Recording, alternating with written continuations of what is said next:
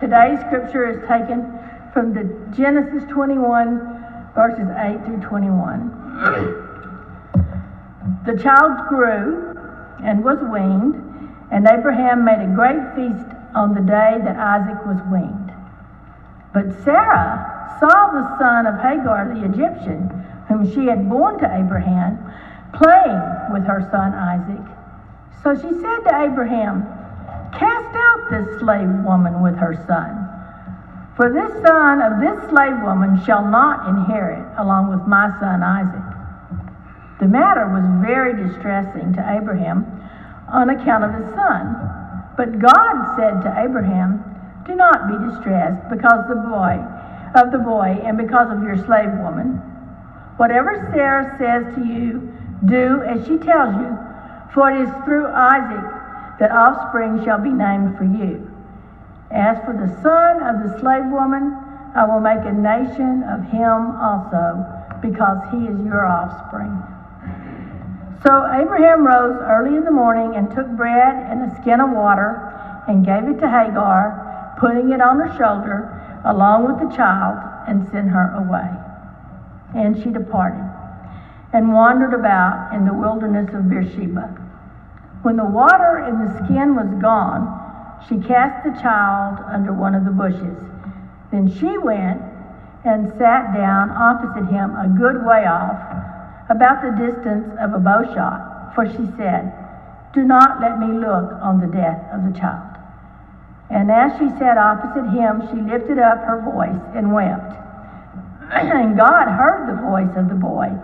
And the angel of God called to Hagar from heaven and said to her, "What troubles you, Hagar? Do not be afraid, for God has heard the voice of the boy where he is. Come, lift up the boy and hold him fast with your hand, for I will make a great nation of him." Then God opened her eyes, and she saw a well of water. She went and filled the skin with water and gave the boy a drink. God was with the boy, and he grew up. He lived in the wilderness and became an expert with the bow. He lived in the wilderness of Paran, and his mother got a wife for him from the land of Egypt. These are our sacred stories. Thanks be to God. Good morning.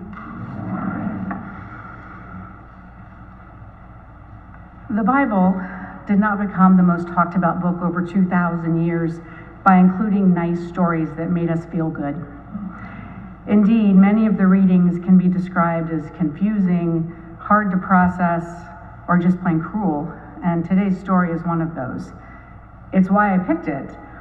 Although when I was looking through the scripture options for today, this one was the first that came up, and I thought, I am definitely not proclaiming on that. And then I read the others.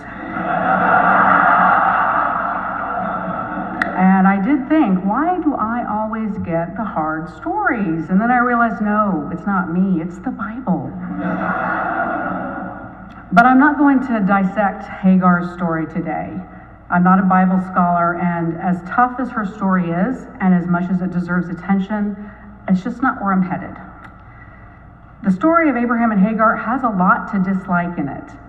Infidelity, slavery, possible infanticide, straight up cruelty. But one of the hardest things for me to swallow is the clear and constant voice of God. I have a hard time taking stories seriously with the anthropomorphic God who speaks to you in your language right when you need it. No one I know hears God this way, at least no one who's telling me. The second hardest part of this story is that not only is God chatty with the characters, but God doesn't bother to chat about the stuff that we find appalling. God's focus is on relaying the message of Hagar's son's future. It sure would have been nice if a, "Hey Abraham, maybe don't own other humans or cheat on your wife," was thrown in next to, "I'll make a great nation of him." But let's face it, if the story of these half-brothers was just two boys who lived next door to each other and God liked them, so nations were made out of them, we wouldn't be talking about it today. This story is the clickbait of its time. We have to remember that these biblical scholars were not thinking, I'm going to write a story for the Bible that is just going to be revered for thousands of years.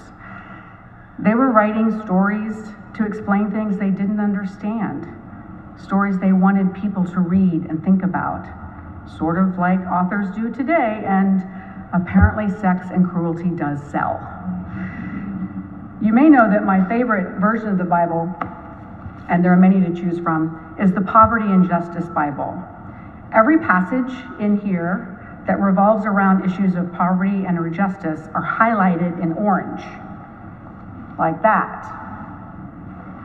And it won't surprise you that the entire passage today is highlighted in orange. And you can see it real easily because it's the only one. Even on the next page where it's continued, it's the only thing highlighted. Hang on, I'm going to show you the entire passage. There's a lot of injustice in this passage. Now, when I was writing children's Sunday school lessons, the Bible stories didn't seem quite so unapproachable. It was easier to overlook the uncomfortable stories in the Bible and focus on the simplified message that was usually about love or sharing or compassion, all those things that adults still struggle with. And while that's a great approach, we really can't ignore the uncomfortable pieces, the ones that are hard to say, these are our sacred stories after we read them. It doesn't make them go away, it doesn't mean others won't talk about them, and it doesn't mean we won't continue to wonder about them. But what turning away from hard or uncomfortable stories might do is make it easier and easier to ignore other hard situations, like the ones we hear about every day in the news. I often hear people say, in response to one of the many unprecedented events of our times, well, it's always been like this, or this is just the cycle of history. It isn't the first time democracy has been in danger, just to pull a hypothetical example. And while those statements may be true, it doesn't mean it's okay. It doesn't mean it's not hard, and it doesn't mean it's not worth fighting for. An equally an effective approach that I will admit to taking when faced with uncomfortable news is, I'm just going to focus on the good in the world. There are really positive things that are important right now. And again, that's true, but it doesn't make the uncomfortable any less real. For as long as I can remember, and at age 53, I've been remembering things for probably 4.5 decades, I'm going to say, the world has been trying to solve peace in the Middle East. It's something I almost don't even think about now. And of course, because I don't live in that day-to-day reality, that's easier for me. But when that phrase is uttered, it triggers this response of tuning it out. Kind of like when God says, I will make a nation of him, same response. But eventually you have to listen. You have to face that stuff that makes you uncomfortable. Step into the uncomfortable zone, drag that discomfort into the light of day and look at it more clearly.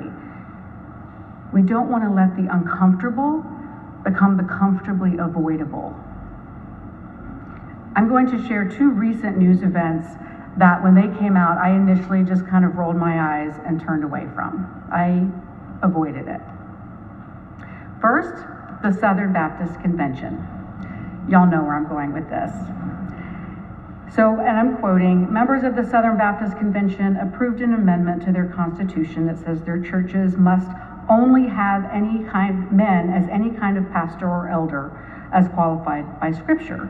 And then they voted to kick out 2 churches that allowed women to have leadership roles in the church, including preaching.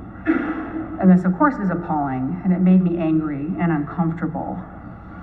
But as I thought on it, I was like, it's not really surprising.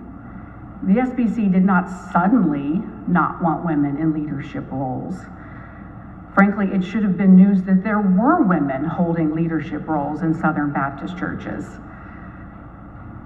The second news story that was too cringeworthy for me to follow, one parent lodged one complaint at a school in a Miami-Dade K-8 school in Florida about Amanda Gorman's poem, The Hill We Climb, read at President Biden's inauguration. Now, I often hear about parents and school boards and the right-wing takeover of extremists, and I know that this is a real issue in Texas as well. And you may have heard about this story and read, like me, that after that one parental complaint, Florida banned the poem from its school system. But it didn't. It wasn't even banned from that school.